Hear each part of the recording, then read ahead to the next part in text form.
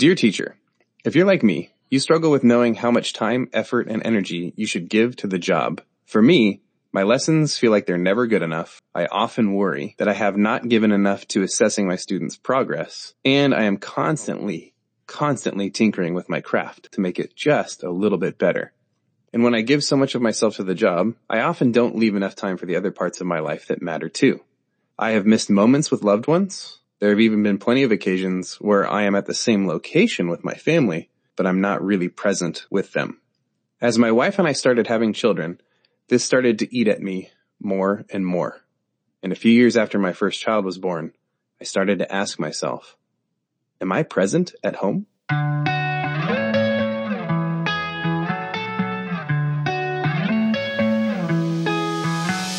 This episode of Dear Teacher, Don't Give Up will be a bit different. We're going to hear from the spouse of two teachers who, at one point, let their dedication to teaching and learning start to take over time at home. First, you will hear from Emma and Rob Skidmore, whose story begins in the United States, but through opportunities over the past few decades, has led them overseas, back home, and then now finally enjoying life in Geneva, Switzerland. And on the episode making her podcast debut is my wife, Lindsay. But just before we jump into these great conversations, I just want to say thank you so much for listening in to this episode of Dear Teacher, Don't Give Up, a monthly podcast that features the stories of real teachers who have experienced being overwhelmed, burnt out, or demoralized by their time in the classroom, and yet found a way forward and are now thriving in the job that they love. As you listen, if you find it adds a little value to your day, week, or month, consider subscribing, ranking, and sharing Dear Teacher Don't Give Up with your professional learning network. Now, let's hear what it's like to live with a teacher sometimes a little too dedicated to their craft. So joining us on the podcast today is Emma and Rob Skidmore.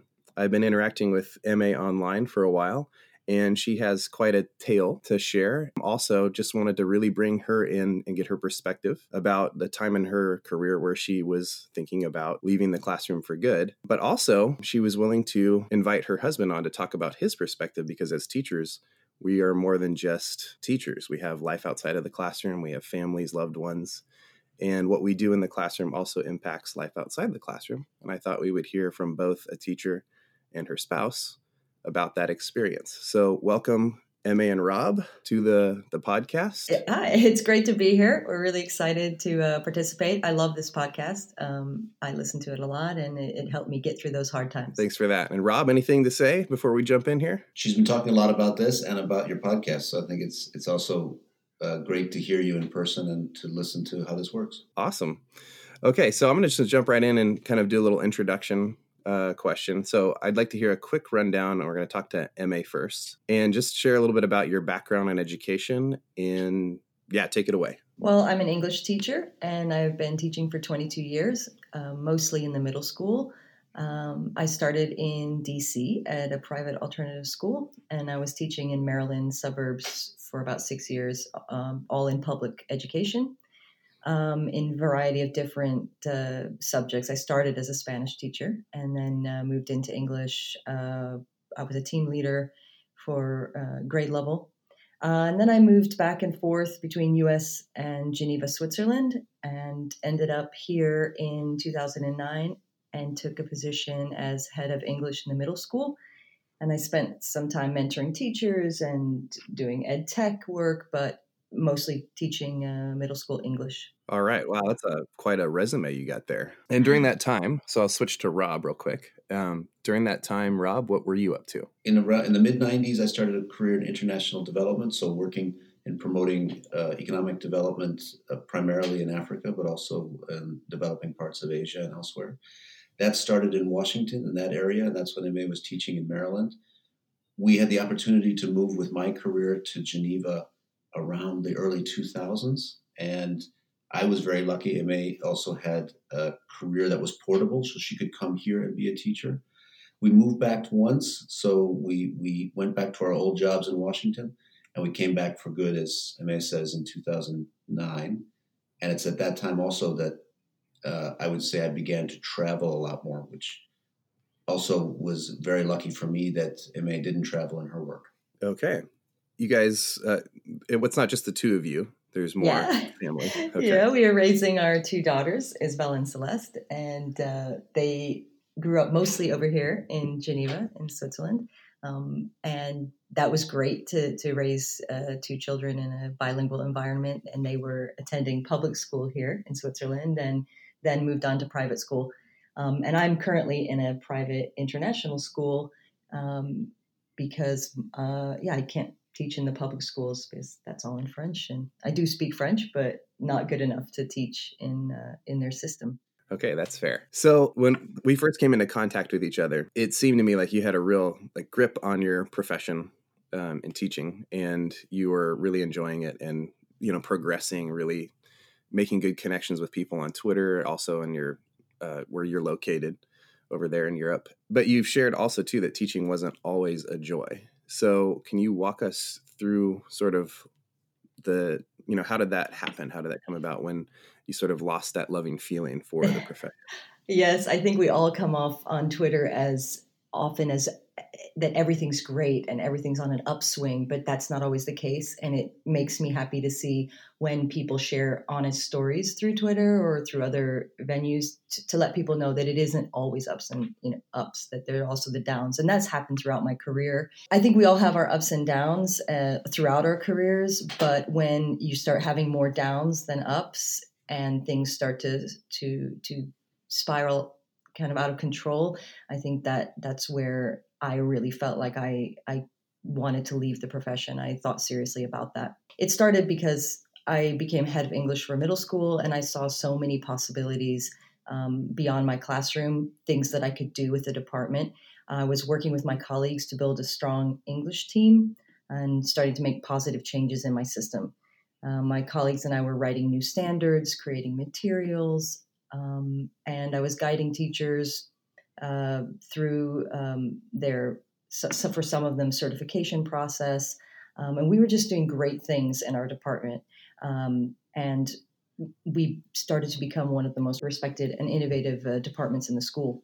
But I started to come up against some limits and limitations in that job, just a variety of different things, budgeting for classes, performance evaluations, decisions about staffing and class makeups in our programs.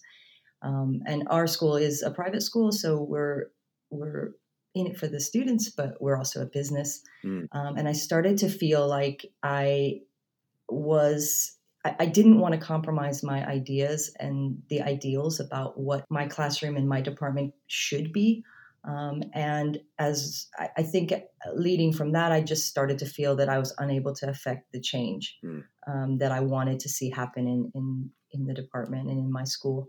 And that kind of led to this spiraling into complaining all the time and negativity about all the things in the organization that wasn't working properly or correctly in my mind. I became hyper-focused on the minutia of everyday teaching, and every decision had to be poured over again and again. I struggled to find balance, and in my personal life and in my professional life, I started losing sight of the priorities, and really it started to become a grind, and which was unsustainable. I found that I was irritable with my family and my friends. I was working all the time, never seeming to be able to finish the job. I was not sleeping very well at that time and feeling a lot of dread about going to work. That feeling you get up in the morning, you're like, I just can't do it today. I have to call in sick. I can't do it today. This kind of coincided with my own children leaving home, going off to university over 2 years. And I found that a struggle as well. So that freed up a lot of time for me to be able to continue to obsess and work endlessly and not really deal with why I was so unhappy. It came to a breaking point because I just really started planning, when can I take long-term sick leave? How can I do this to maintain my reputation and still, but I can't keep going at this rate. So yeah, I hear some of what you're saying. I've struggled with in a parallel way too, where I kind of have this vision, and especially when I was a department chair, I had like the ideal of what I wanted to accomplish, and there were those limitations, and some of them just were completely circumstantial. Most of them were completely circumstantial. I don't think anybody I was teaming up with didn't think that my ideals were not worth pursuing, but we couldn't, for whatever reason, pursue them. And then something you said reminded me of a friend of mine who early in her career, she had a rough year, and she was such a go-getter type person that she was never, ever going to quit. And she was always going to go to school, but she had that feeling that you're talking about. And she got to the point where she confessed that she would fantasize about getting in a car accident, that it would take her out on like long-term sick leave so that she didn't have to pull the plug herself. Save me from my own self kind of thing. Yeah.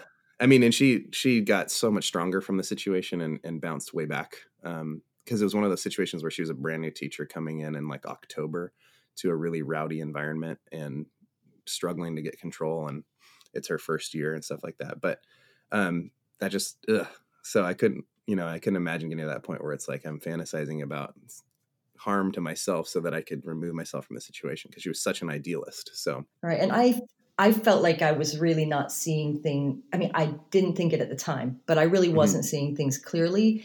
And that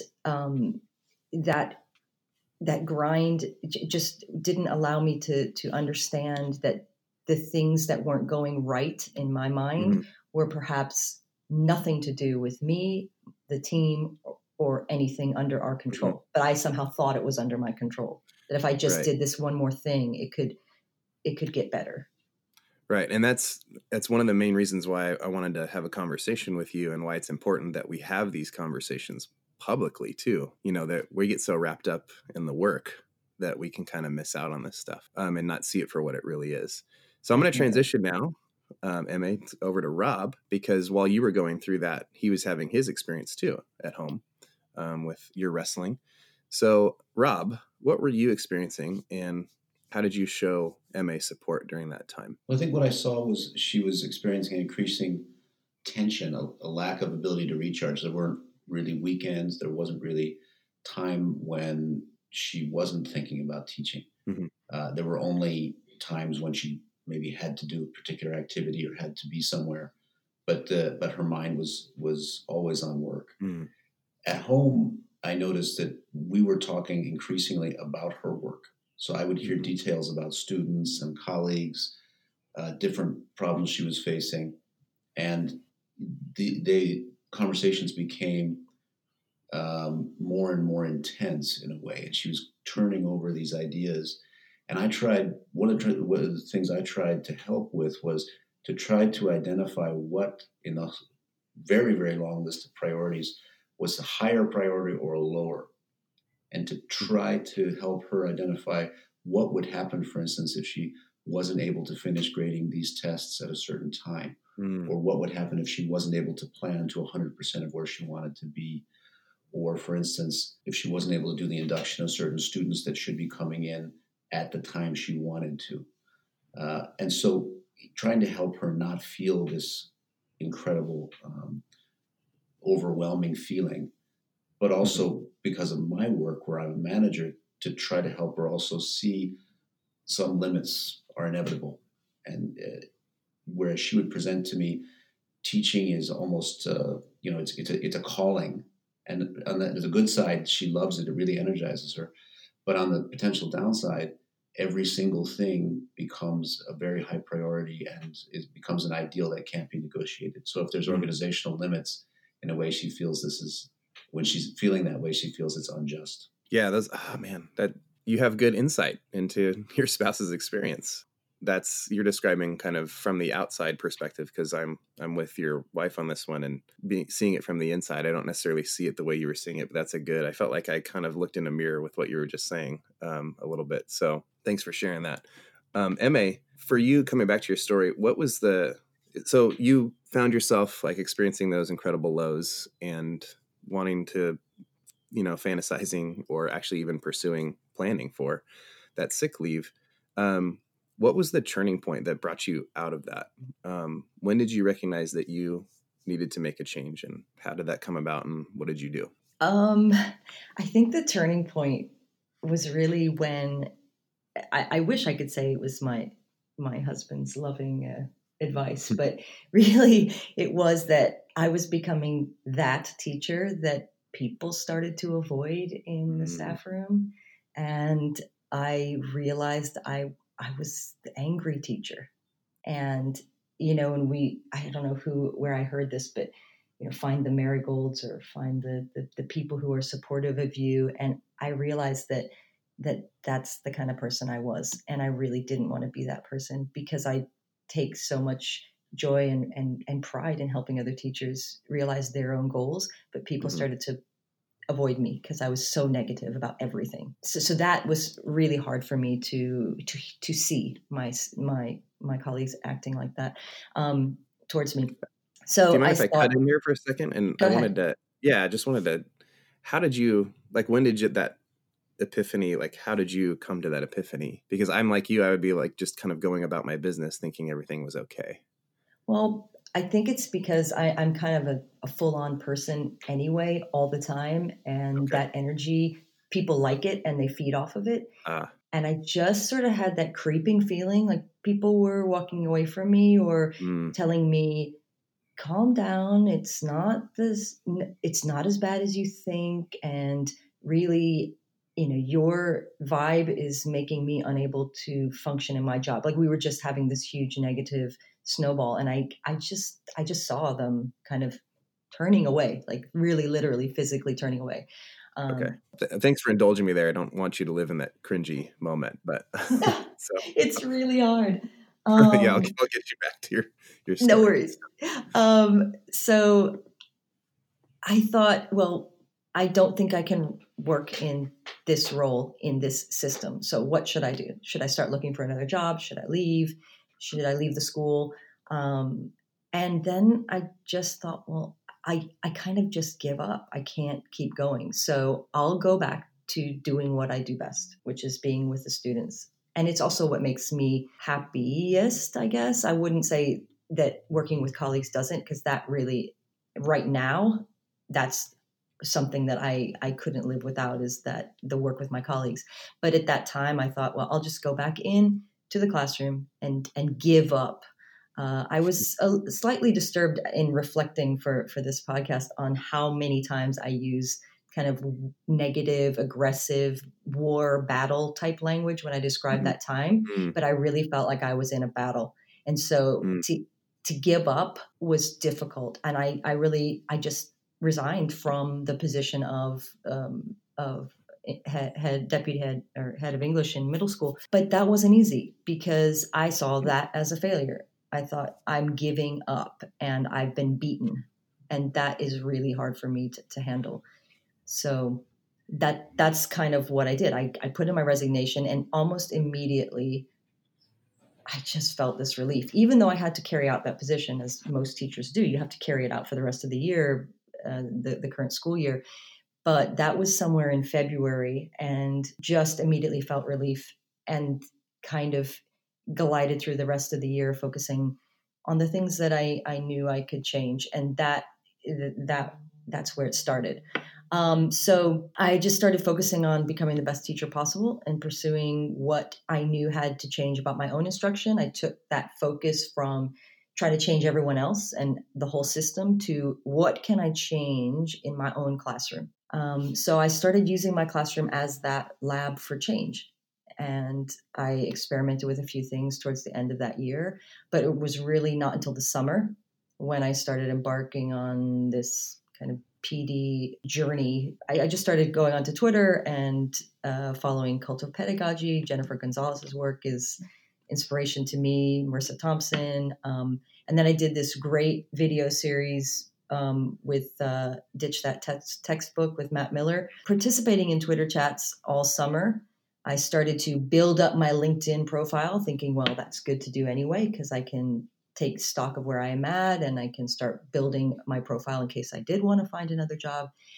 And then I fell into the EduProtocols book. I ordered that online and was reading that. That's the one by Carippo and Hebert. And that just kind of sparked me over the summer to start planning for what's going to happen in my classroom now that I can devote everything to my students. So I started doing that in September, and I came back with a super positive attitude, recharged, ready to go. I started to share these ideas with my colleagues, and they were responsive to my change of attitude and my change of behavior. I started speaking more at conferences, local conferences, and also in other places in Europe, presenting these ideas to other teachers. I started to feel like I was leading from the position of being a teacher, and I was able to speak directly to other teachers as a teacher, thus bypassing the whole system that I was feeling was kind of holding me back. So that fall that was this past fall, I started a group that I had wanted to have at my local school, sort of based on the professional learning network that we have built on Twitter. So I wanted that kind of interaction with my people in my building. So I started this group called Forward Thinkers, and it's a professional learning community. It's only online. We don't have any meetings, which is great. So I hosted that through different things like Shobi, and then I moved it over to Microsoft Teams. But I started to talk to people about the work I was doing in the classroom and how we could do this and we could do that, and starting projects. And people jumped on, and they were really responsive positively to what I was doing. And I really jumped into the teaching of 21st century skills, and people were enjoying that discussion. So now that's been going on for quite a long time. Admin kind of got news of it somehow. I don't know how that happened, but they started to recognize it as being a valuable space for teachers to be interacting and working on their professional development. They recognized my contribution, which I think is really important when an administration recognizes its teachers for the strengths they have and what they bring to the community. That just goes a long way in a teacher's book to absolutely make us want to keep going. And we will go to the ends of the earth for that kind of recognition. And it's not a pride thing. It's just saying we recognize that what you're doing is valuable and it's helping others, and we see you. And so I really felt that they did. And that helped me to keep going. Yeah, I was just going to add like one tiny thing too. I mean, I've had admin kind of publicly say things like, oh, this is, maybe you get an award or like a gift card or something like that. And those are nice. But like having them put a stamp of approval on something you're doing is improving like the school culture and things. Even if they just say it in an email or just to a few people, that gives life and energy in ways that other kinds of tangible rewards do not.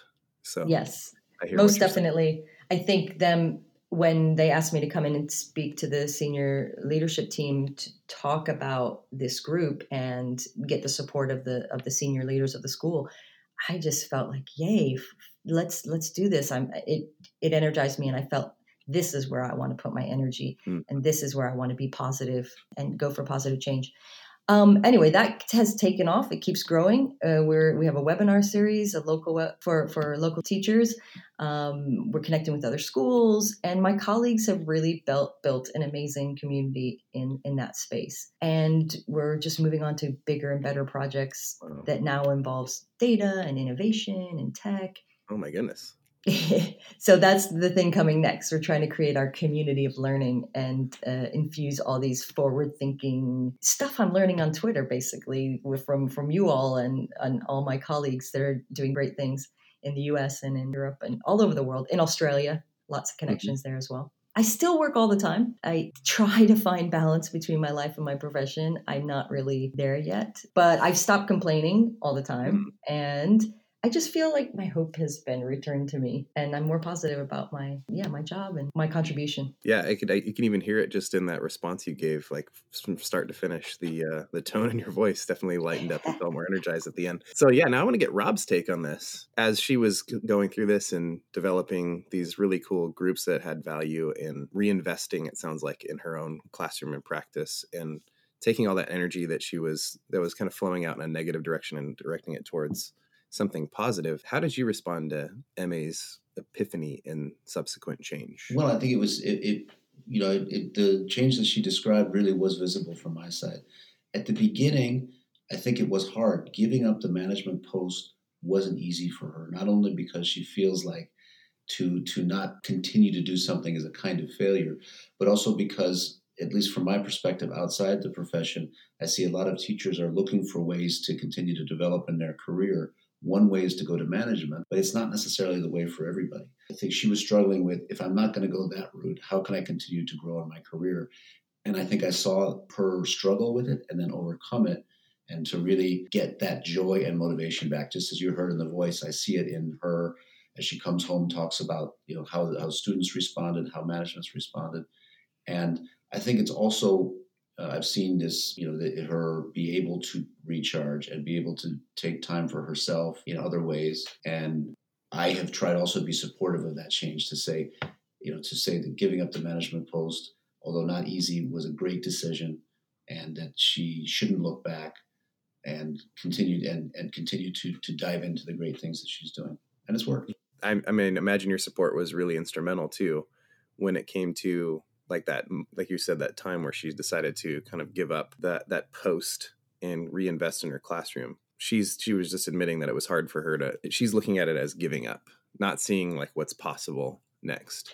And that was probably where your support was most needed.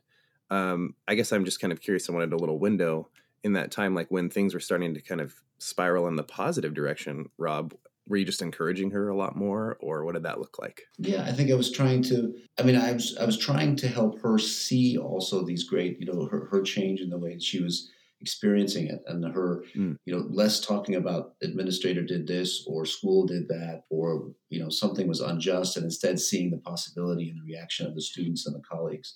So to try to talk about, to try to talk about that more. And also I think she was more open, and I was also trying to help her find space where we didn't talk about school. So simply to say, well, let's not talk about that anymore. Let's create, a space where you can recharge and not keep emphasizing the same points over and over again. Mm-hmm. And I was really, really happy to see her love of teaching coming out again. I don't think she ever lost it, but I quite admire this energy that I see in her and other teachers. It's a profession I think you have to love, and she does. And I think that she really recaptured it. And it was really, really nice to see. Yeah. Maybe you touched on it already a little bit, but just kind of to ask more of a direct question, as you reflect, like went down into the valley before she kind of came back up more into that more mountaintop experience. Was there anything like during that whole time as she was on her descent and then her reascent, is there anything that you would like go back and maybe you kind of wish you would have done differently, seeing how it all played out? Or is there anything you could speak to for that? Sure. I think I would have maybe pulled the alarm a little earlier. So there were some points when she's got a great, appetite for work, but I think it had gone too far. And I felt like it was maybe affecting her health at a certain point. And to have pulled that alarm earlier and said, you need to make a decision.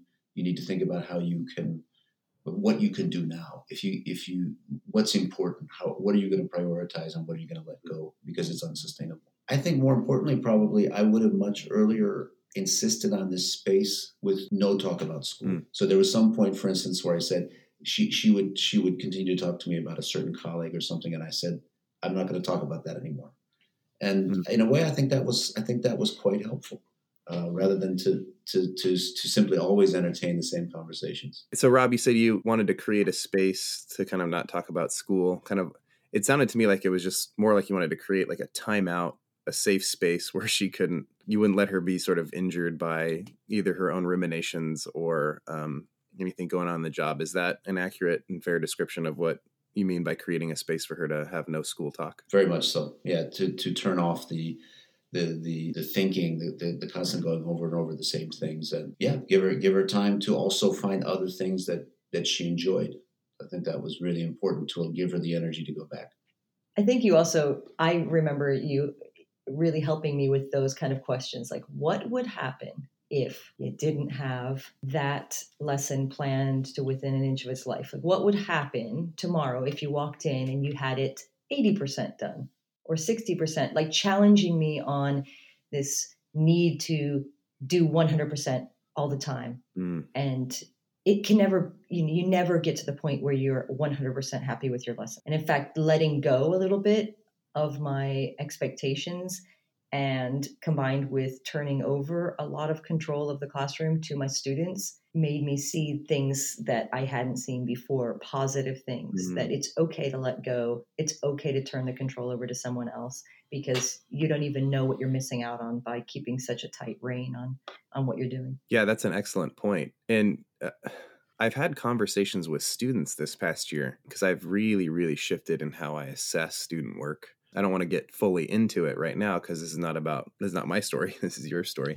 But one of the things that I was realizing there was a lot of deficit thinking in the way I was assessing student writing in particular. So a rubric, pretty much, I have one rubric was given to me, and it had like 6 categories and 6 gradations of like each category. So it's 36 boxes on this rubric. And so pretty much 30 of the boxes are about how they're not meeting the top requirement. So that's 30 out of 36 saying you're not good enough. And then like various levels of you're not good enough to you're really not good enough. Right. And the students internalize that. They internalize that they're not performing like perfectly, because that's the expectation when you hand them an assessment tool like that. So I've really shifted to like, here's where you are, here's what's next. In my thinking, and it sounds like you were kind of falling to that a little bit too, Emma, that you were thinking about like, it's not 100%. It sounds like my thinking has shifted in assessment almost the way that Rob was assessing your work too, is like, what happens if it's not perfect? Yeah, I think so. Yeah. And just getting out of that position of being responsible for a department and for others enabled me to explore those things that I should naturally be doing in my career. I had stopped doing that because I was trying to fix everything for everyone else instead of saying, wait a minute, what are we doing and why are we doing this? Being part of that educational reform wave as opposed to just continuing to churn out the same thing that we have been for years. All right. So shifting here. So Emma, if listeners hear your story and think that sounds a lot like me, and I wonder if my commitment to teaching is affecting my loved ones or even colleagues, how would you advise them to examine their situation? Well, I'm still trying to find the balance. So I don't think I have it all figured out. And, but I think it's important to just try to step back every so often and check in with yourself instead of grinding on. If you start feeling yourself getting into that panicked grind or the feeling of dread, you really need to stop and check yourself. Another thing I would say is to ask your family and then listen to their response. Try not to get defensive when they tell you things that you don't want to hear. That's what I would advise. I think it's hard to go back and reflect on that moment because I'm not in that place right now. Right. But I would definitely say that trying to listen without getting defensive. So hard. So hard. It really is, but we expect our students to do it. So how can we do that when we're not willing to do it ourselves? We're like, just listen to what I'm saying about your writing, but don't get upset if you don't like what you hear. Yeah. I would say work with your colleagues. Try not to be as isolated as we sometimes are in the classroom. So participate in a PLC or a larger PLN, to bring change to your classroom.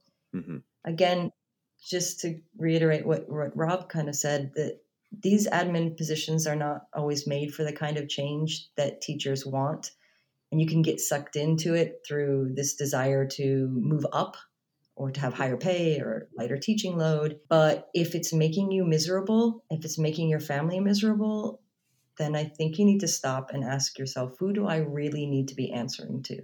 And I have pared that down to, for me, I have to answer to my students and I have to answer to my own moral compass. The rest can be changed. You can change your school, you can change your position, your job, but those two things for me is the bottom line. Yeah, spoken like a true teacher. I mean, exactly what I was experiencing too when it was like things weren't clicking in the position that I was in. And like, because I hear a lot of parallels in your story and in mine, but the thing that was like, you know what, I have all this energy and I feel like what I'm doing is right, and the way I'm thinking is right, and the direction I want to take my teaching is right. And for whatever reason, logistics, circumstance, it's not going that direction for me in my position right now. But I still took all of that purpose and all of that energy and I just directed it to a different, like it flowed in a different direction.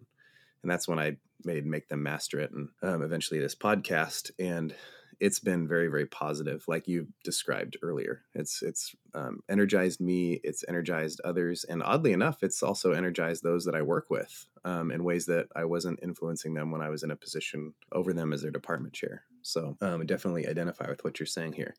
All right, so back to Rob. What advice do you have for spouses of teachers who love their job as much as MA does, as your wife does? I think maybe I'll come back to some of the stuff I said earlier, but the first thing I would say is challenge him or her. Mm-hmm. So sometimes, we want to be as supportive as we can, mm-hmm. and that means that we're, giving up time we should be spending together with our spouse because we think teaching is a great thing to do, and the more time you do it, must be the better.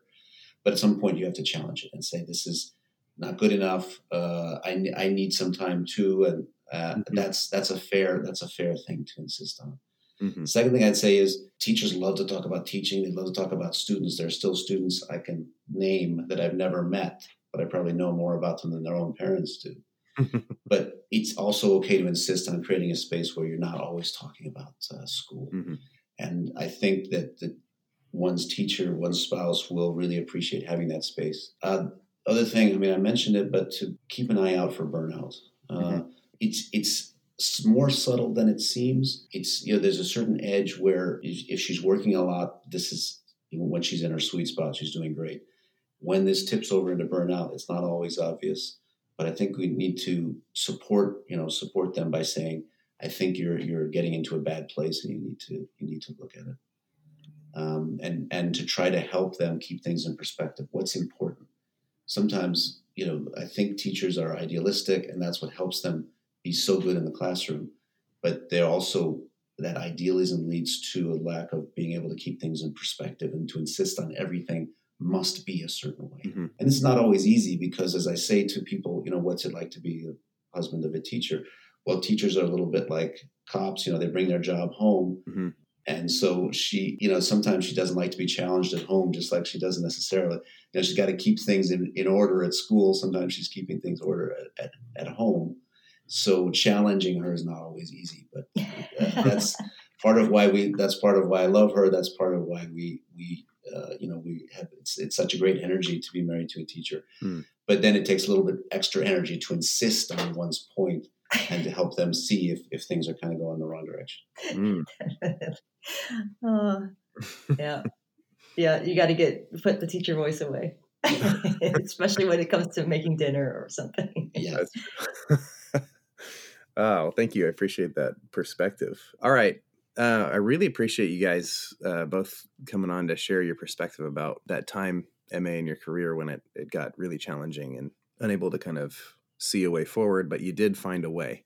And that's the really important part that I definitely want to emphasize here, is that even when things look dark, you can't see the way forward and you're looking for a way out, that usually there's something just around the corner and people too helping us that can get us around the corner and find the light basically and get back out of that time. So I'll give you the final word here. Is there anything that you'd like to add based on our conversation here between, teaching and the idealism of a teacher and relating with loved ones at home? I would just say, just like we are sometimes in isolation in our classroom, don't let that happen to you. If you're in a dark place, don't just take a sick day to patch it up, to get back on your feet and then go back in and continue.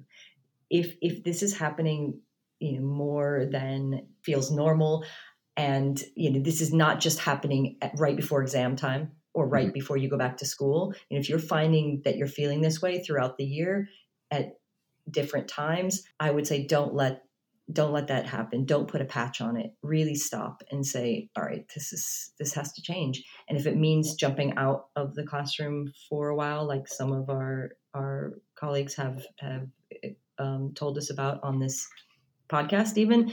If that's what it takes, then that's what you need to do. But you're not going to be able to sustain just patching it over by taking a sick day. Really stop, reevaluate, and go from there.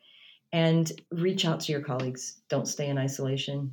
Ask for help. Say, this is how I'm feeling. What can we do? Not just let's complain about it in the lunchroom, but I need help here and I can't do this alone. Can someone help me to find my way through? Wonderful, wonderful. Now, if somebody's really resonating with what you're saying right now, where would they be able to get a hold of you? How could they find you? Well, I am on Twitter a lot, not as much as I want to be. I miss out on a lot of really good chats because I'm over here in Europe, but you can always find me there. And my Twitter handle is @SkidmoreMA. And I'm also can be contacted through Gmail at maskidmore1170 @gmail. And I'm also on LinkedIn. That might be easiest. And I share a lot of my article. I write things that are happening in my classroom and reflections about that kind of thing. So you can find me on LinkedIn as well. All right. Well, thank you very much for coming on to share. And I'll put all of this stuff in the show notes or the post that I do. And people could get in touch with you if they have further questions, especially if they want to find out. I'm thinking if they're like, am I in that sort of burnout? Am I in that dark space? So again, thank you both for coming on. Thank you for sharing both the at school and at home perspective. I think that people are going to find a lot of value in your story. Definitely. And thank you, Jeffrey, for having this podcast, because I think that the unique viewpoint you bring on it is, yes, this happens to everyone. We all want to give up at some point, but there is a positive way through. There's a way to get beyond that, and helping people get back on their feet, as opposed to the lunchroom where we often spiral into aiding each other's negativity. Right. So I love listening. I'm always excited to hear who's on next and what story or perspective I can understand about our profession. Yeah, and now it's you. Thank you. Yeah. Now it's me. But yeah, contact me. Anybody. I'm really excited to share the work that we're doing here and hear about your work too. That was a great conversation, hearing from Rob, who has never worked as a teacher. Now we will turn to a conversation I had with my wife, Lindsay Frieden. She has a bit of a different perspective on being the spouse of a sometimes over-dedicated teacher. She used to be a classroom teacher herself, but in recent years her role has changed. You know what? I'll just let her tell you about it. Well, thank you for coming on the podcast. We were both just commenting before this started about how normal this is for us to be having a conversation with headphones on in the garage with a microphone. Isn't that right? Yeah, of course, all the time. Before, if you've been listening this far, I just went over a conversation I had with Rob and Emma Skidmore, and Emma, an English teacher like me. And this whole podcast has been sort of the spouse's experience. So they talked about that. Now we're going to kind of talk about our experience. It's going to be a little different for me because it's my spouse. So that's different. And I'm going to get to hear her take on this. Before we really get rolling here, though, for the listeners, Lindsay, if you will, give us a little quick rundown about you and tell listeners a little bit about yourself. Well, I taught art for about 4 years when we were getting married and all that first stage of our life. Right. And for junior high and high school. And then after that, I got pregnant with our son, and we decided that I was going to stay at home. And so that was a new change for me. Mm-hmm. And after that, we had 3 more kids, so 4 total. And so basically my days are a lot of driving around and taking them places and helping them with all sorts of things. And yeah, just have lots of different hats on and just the mom life. And then also on the side, I still like to do art. So I do some painting and things, making signs for people, and just any way I can express that bit of myself. Right. One thing that I say when people ask what you do, if they haven't met you, is I say you're the CFO. You're the Chief Family Officer. You really help make things go around here. It wouldn't happen without you. I mean, the house would fall apart if you weren't here. So we need you. We love you. Thank you. Moving on to being the spouse of a hyper idealistic English teacher who feels like he's never getting enough done or accomplished or living up to kind of ideals that he's set for himself. Kind of like Emma described earlier in episode 1, I described kind of my journey too. So what's the most frustrating thing, or what are some frustrating things about being married to a high school English teacher? And feel free to have fun with this one. Well, a big thing for me was that there is always grading. Always. Like, we will go through a season where, or even it'll be like a couple weeks and you'll say, hey, I have grading coming. And I'm like, all right. And we gear up for it and you get it done. And I'm like, whew, finally it's done. And then like 3 days later, you're like, I got a grade again. And I'm like, what? We just did that.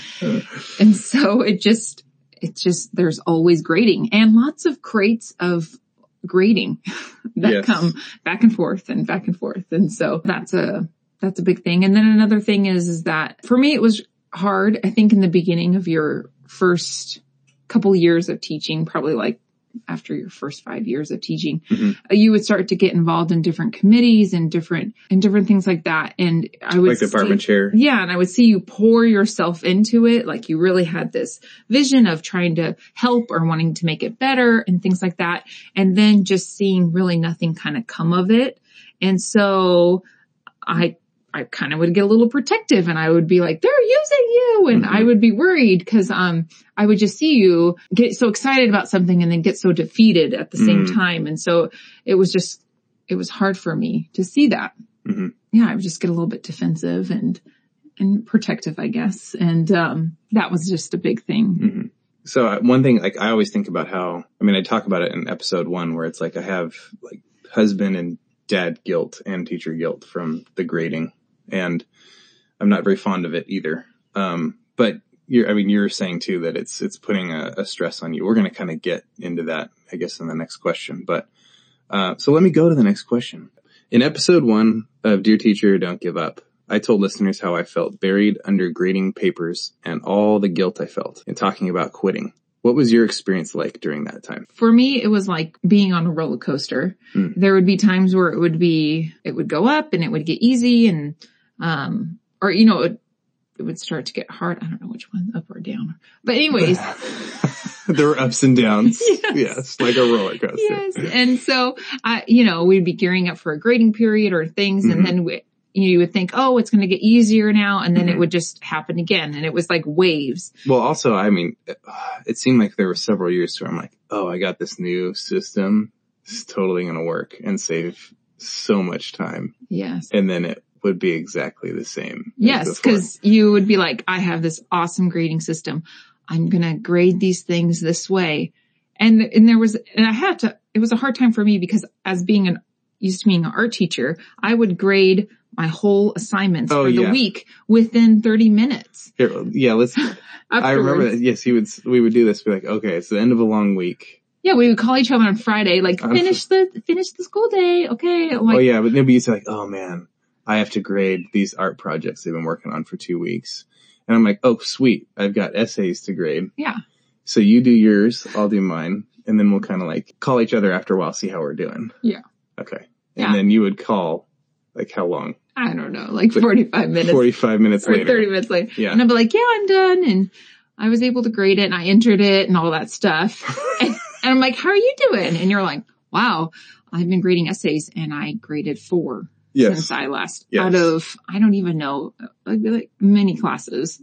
So I was just kind of like, oh, it was hard for me to kind of understand that side because I never really experienced that type of grading that you had to do. I was just like, why do you have to do all this grading all the time? It's crazy. And so that was that aspect of it. I think for me, seeing you with all this grading and stuff, I could see you being torn between our family life, meaning like you wanted to give input to your students. You wanted to be a good teacher. You wanted to help your students in the way that they needed it. But then also that took time. And so then that took a time away from the family. And then you would feel torn that you weren't around or helping out or whatever. And then when I'd spend time, like, I'd say, forget grading. The students are fine. And that would last for a little while. And then I just feel guilty about neglecting them. Like a week later.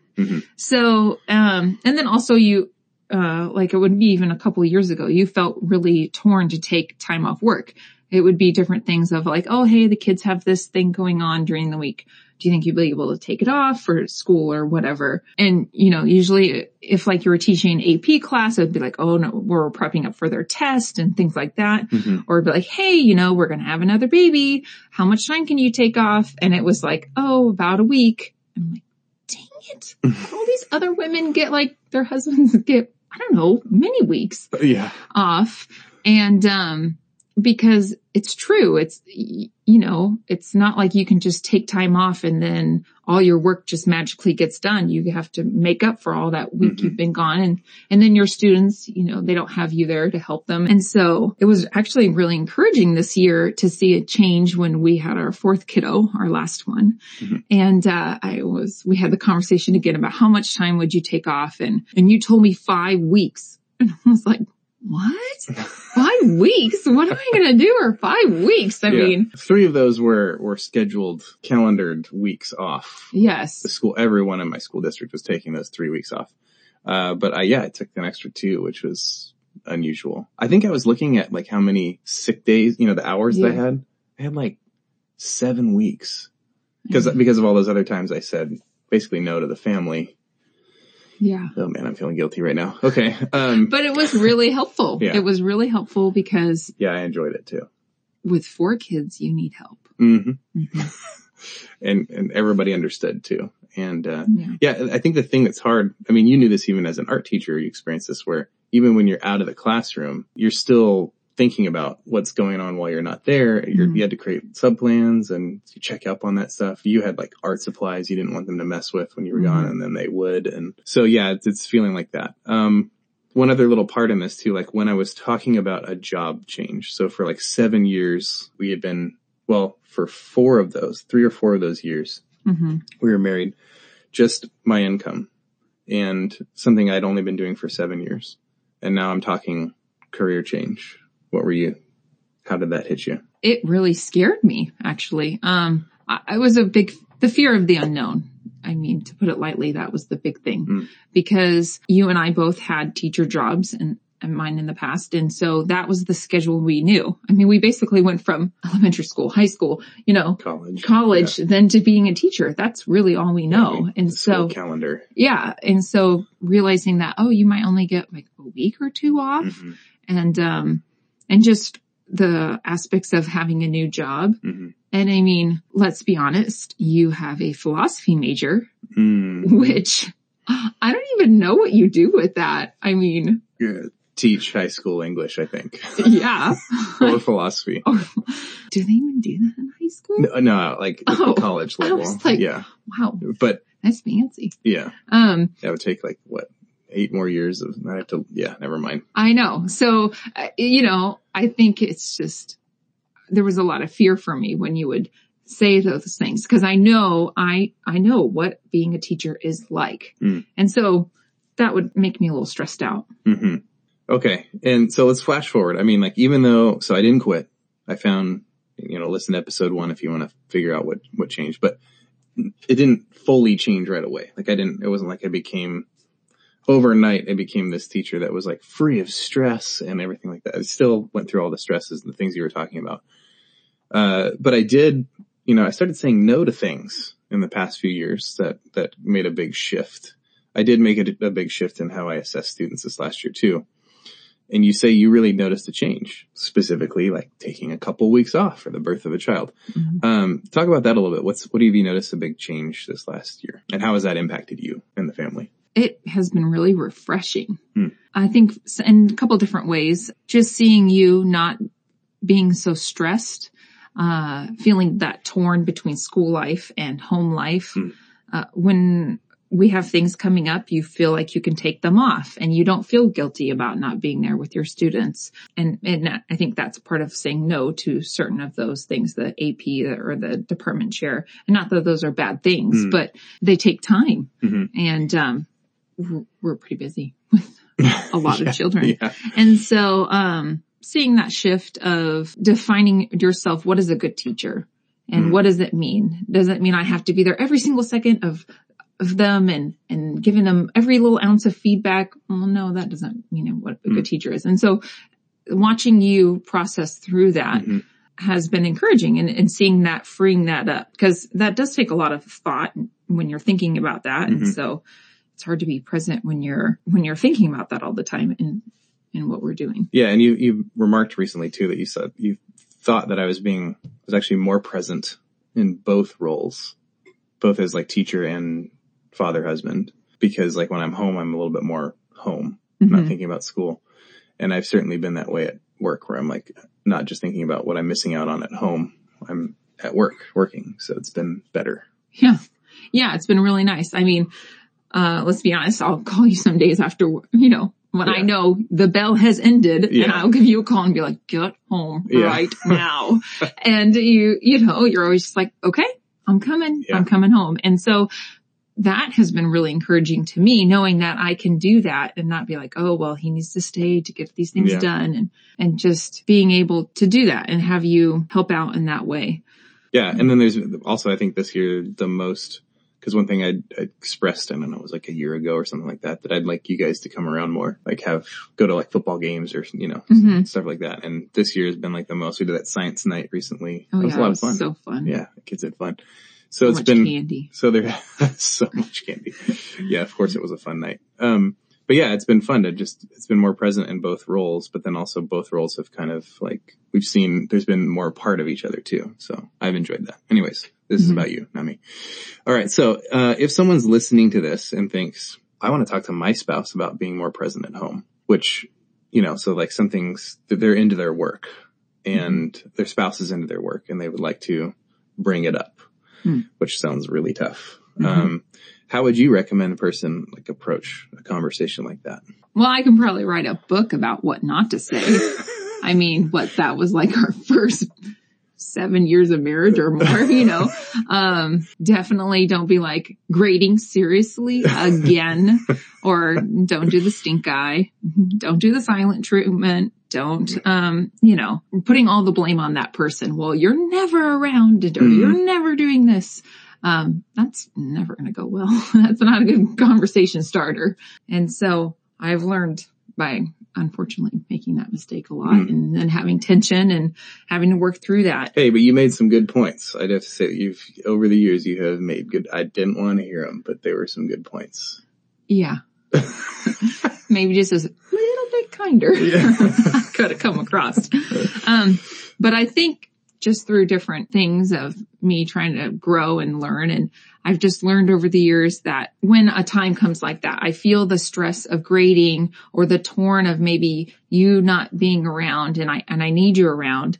I start to get kind of like anxious inside. And so I realized what I need to do is first just identify that. Like, what am I feeling right now? And in the times that I've done that, and when I've come to you and say, hey, you know what? I'm feeling this way right now. I'm feeling really anxious because I need to get blah, blah, blah, blah, blah done. Or I'm feeling really torn right now because I want to do this, or I need your help, but I don't want to be pushy or whatever. And so really just expressing the feelings I'm feeling about it and making it about myself and not about, it is about you, but yeah, but not not directly about you, but how am I feeling affected by this? And then also being honest, like, hey, right now, I just want to like give you the silent treatment, or I just want to, whatever it is, the things you shouldn't do. Yeah. And when I'm honest with that, it kind of helps me too. It helps me say, don't do that. And then it also, it makes me realize, oh, I'm feeling all these things, and that's why I feel like I'm about to explode or whatever. Yeah. And, or anxious and stuff like that. And then when I've done that and I've gone to you, then usually it's like, it's almost just like a wave of compassion just comes over you. And you're just like, not Mr. Fix It, but you just want to help me. You want to come alongside and I think, and I also acknowledge like, hey, I know you need to get these things done. I know you need to get this work done, and I know it's important. So maybe some of the things I want to get done right now, maybe it doesn't need to get done, but this is how I'm feeling and things like that. When I've done that, the times I've done that, you've come alongside and say, hey, well, let's work together on how we can prioritize things and get things done. And then you really hear how I'm feeling, and it just puts us more on the same page. Yeah. I've noticed like my response like the way I feel, I guess, when you say like, hey, this is how I'm feeling, and it's stressed and anxious and sometimes even hurt. I've just leaned into those times, versus when there's been some times when you've like, hey, this is what you're doing. Stop doing that. And it's like, then I get defensive. So I just found myself more naturally like leaning into those conversations. Yeah. If you start a conversation with you never, yeah, you might as well just walk out the door. You're done. Yeah. It's not going to go as good as you think, probably. Okay. That's really insightful stuff. Appreciate you sharing that. Now that we're kind of at the end of the conversation here, is there anything else you'd like to add before we finish up? I think just being married to an English teacher, or you could be any other teacher. There's just like a dedicated teacher, somebody who's like really has more grading than art or PE. But, that there is going to be grading. There is going to be times when they have to stay late at work and do some things, and that's okay. And so during those times, it's important to communicate. Mm-hmm. Hey, this is how I'm feeling, or this is what's going on.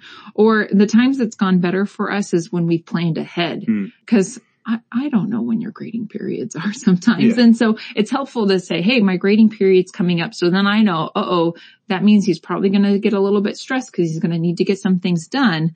Yeah. And so then I can mentally prep myself for that, what that might look like. And then also we can work together. Like, or I can be like, hey, well, I see that time's coming up. Maybe you want to stay late at work, and then, or hey, maybe you want to go get, I don't know, go have coffee and then go work on that somewhere else. So you don't have like 4 little kids going, blah, blah, blah, blah, while you're trying to work. So just working together more as a team, because it's going to come and then it won't end. Trust me. It's going to happen the next couple of weeks. It's going to happen again. Yeah. And so you just, I got better. Come on. I got better. Okay. You did. No, but like unicorns are not real. Okay. They will always be grading. Okay. Yeah. And so like one of the things that we've identified too, like in the last 4 years or so, is like October. October is like the dragon that we're just going to have to slay. Yeah. It's just going to be tough. It's kind of like that month of where you realize, we're really in school. Yeah. And there's no, well, yeah, the students all realize it. The teachers all realize it. It seems to be the like activities with the kids really ramp up right around that time too. Yeah. So, they start getting involved and stuff. Yeah. So for us, we just know like October is like, let's lock it down. Let's get through to Veterans Day, little break. And then and planning ahead, meaning like, hey, we need to plan a family weekend or some family time. And so trying to be a little bit more proactive about that has really helped us. Yeah. When we do that. Yeah. And that's we're going to do that this year, I think, with the paper calendar. Is like the first thing we're going to schedule is the family time. Mm-hmm. And then so if anybody asks me to do anything at the district, I can say, I'm sorry, I already have a prior commitment. Mm-hmm. Wow. This has been really, really helpful. Thank you for coming on and sharing. Mm-hmm. And I think I'd be remiss or in some sort of trouble if I didn't say that you're amazing. Thank you for coming on and sharing your amazingness with everyone listening. Yeah, well, it's fun. It's fun to be on this side of the, I don't know what it's called, microphone. There you go, the microphone. All right, that's it. Thanks for joining us for this episode of Dear Teacher, Don't Give Up. Here are some of the great takeaways that I'll be leaving this conversation with. First, from Rob, if your spouse is getting carried away by work, bring it to their attention sooner rather than later. Also, create a time and space at home that is work-free, a place for your spouse to recharge and not have to think about the stresses of the job. That's probably going to take a lot of negotiating on the part of one spouse to the other, but I think it's something really, really worth pursuing. Then, from Lindsay, when you decide to talk to your spouse about the time he or she is putting in at work, start with how you are feeling while also validating their feelings, and then work toward a solution as a team. I know from personal experience, which you heard about, that that's a really, really great way to go, because as I hear my spouse's feelings about the situation, not what I'm doing, but the feelings, it causes me to lean in. So I can't recommend that enough. If today's episode caused you to think of a teacher you know, and if you think it may be a help to that person, join me in getting us all connected so that, as fellow educators, we can all help one another move from surviving to thriving. Finally, If you are currently working in education and have ever thought about leaving the classroom, or right now, you're a classroom teacher looking for the nearest exit, I want to hear your story. Please email me at makethemmasterit@gmail.com. I'm not kidding when I say this. I really want to hear your story. I want to hear all about it. Don't forget to subscribe, rate, and share Dear Teacher Don't Give Up today on Apple Podcasts, Google Podcasts, Anchor.fm, or wherever you may be listening. I'm your host, Jeffrey E. Frieden, and if you've hung in until the end, Lindsay really is an amazing wife and mom, and I can't say that enough.